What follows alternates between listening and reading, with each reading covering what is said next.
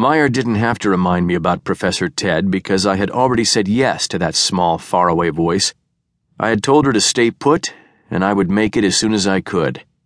And so I phoned an airline, went through my checklist of things to do when leaving the old houseboat for an indefinite time, packed, and took off, leaving Meyer to keep an eye on the store and hang on to any mail which might come. Everything I needed went into a bag small enough to go under the seat. I carried extra funds. Her voice had overtones of the deep miseries. Most solutions are available in your local shopping center at high prices. The call had caught me about 1 week into another segment of my retirement. I had made score enough for a half year of it this time, so I had ample cash in the hidey hole in the bow of the busted flush. I stocked the wallet handsomely and put the larger reserve supply in a safe place. I learned about the safe place long ago from a man who had to carry 4 complete sets of identity papers in his line of work.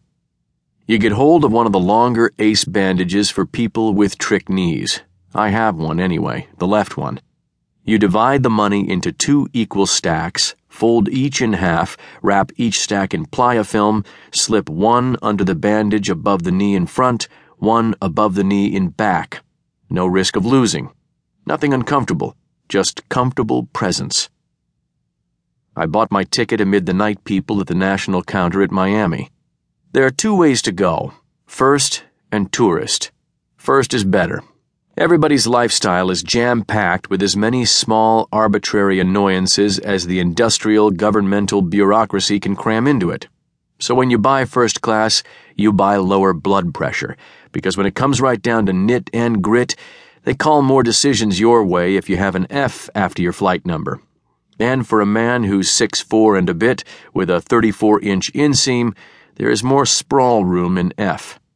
I had a DC-10 to Los Angeles and found on arrival that, for reasons unknown, my connecting flight, originating in Chicago, had not yet left there.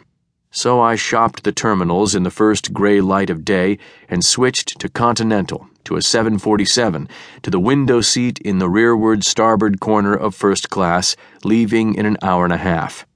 The bigger the bird, the more you feel like something being processed, and that feeling is enhanced if you sit forward in first on a long flight in the 747, because they will sure God pull down the movie screen and then yank down the little slide that will cover your window. But sir, it spoils the quality of the picture for the people watching the movie if your window lets any light in. And what crass person would spoil the movie for a small crowd of first-class klutzes 37,000 feet in the air?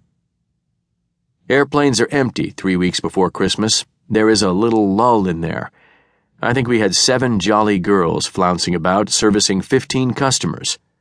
After the unreality at the terminal of being served pineapple Kool-Aid by a couple of yawning ladies in plastic grass skirts, and the further unreality of the inspection before boarding, a ceremony that any certified maniac could outwit, I caught a single tilted vista of Los Angeles in morning light, and the altitude and the sweep of the light gave it a strange appearance of total emptiness, a grid pattern of pale broken structures and rubble long abandoned, a place of small dry vines and basking serpents. Moments later I got a second rearward look from a higher place, and it was no longer city, but stale pizza sprinkled heavily with chopped nut meats. As soon as they had unstrapped, the hearty girls set about getting us bombed on Mary's, then nailed our feet to boards and crammed us chock full of airline food, depending on the dual stupor of booze and food to drop us off to sleep. For the sleepless, the stereo high fidelity of the sterilized, repackaged headsets with a choice of umpty channels, or the sterilized, repackaged motion picture would keep them from bothering the stewardess crew with any demands for service. Halfway along, a great big stewardess, a king-size pretty, came back and stopped and looked at me in a troubled way. I wasn't eating, drinking, reading, listening to music, or watching the movie. I was sitting there with my eyes open. This was unthinkable. Would I like a drink? A magazine? A newspaper, maybe? In AD 3174, the busy, jolly no-sexicles on the planet Squanta 3 will sever our spinal cords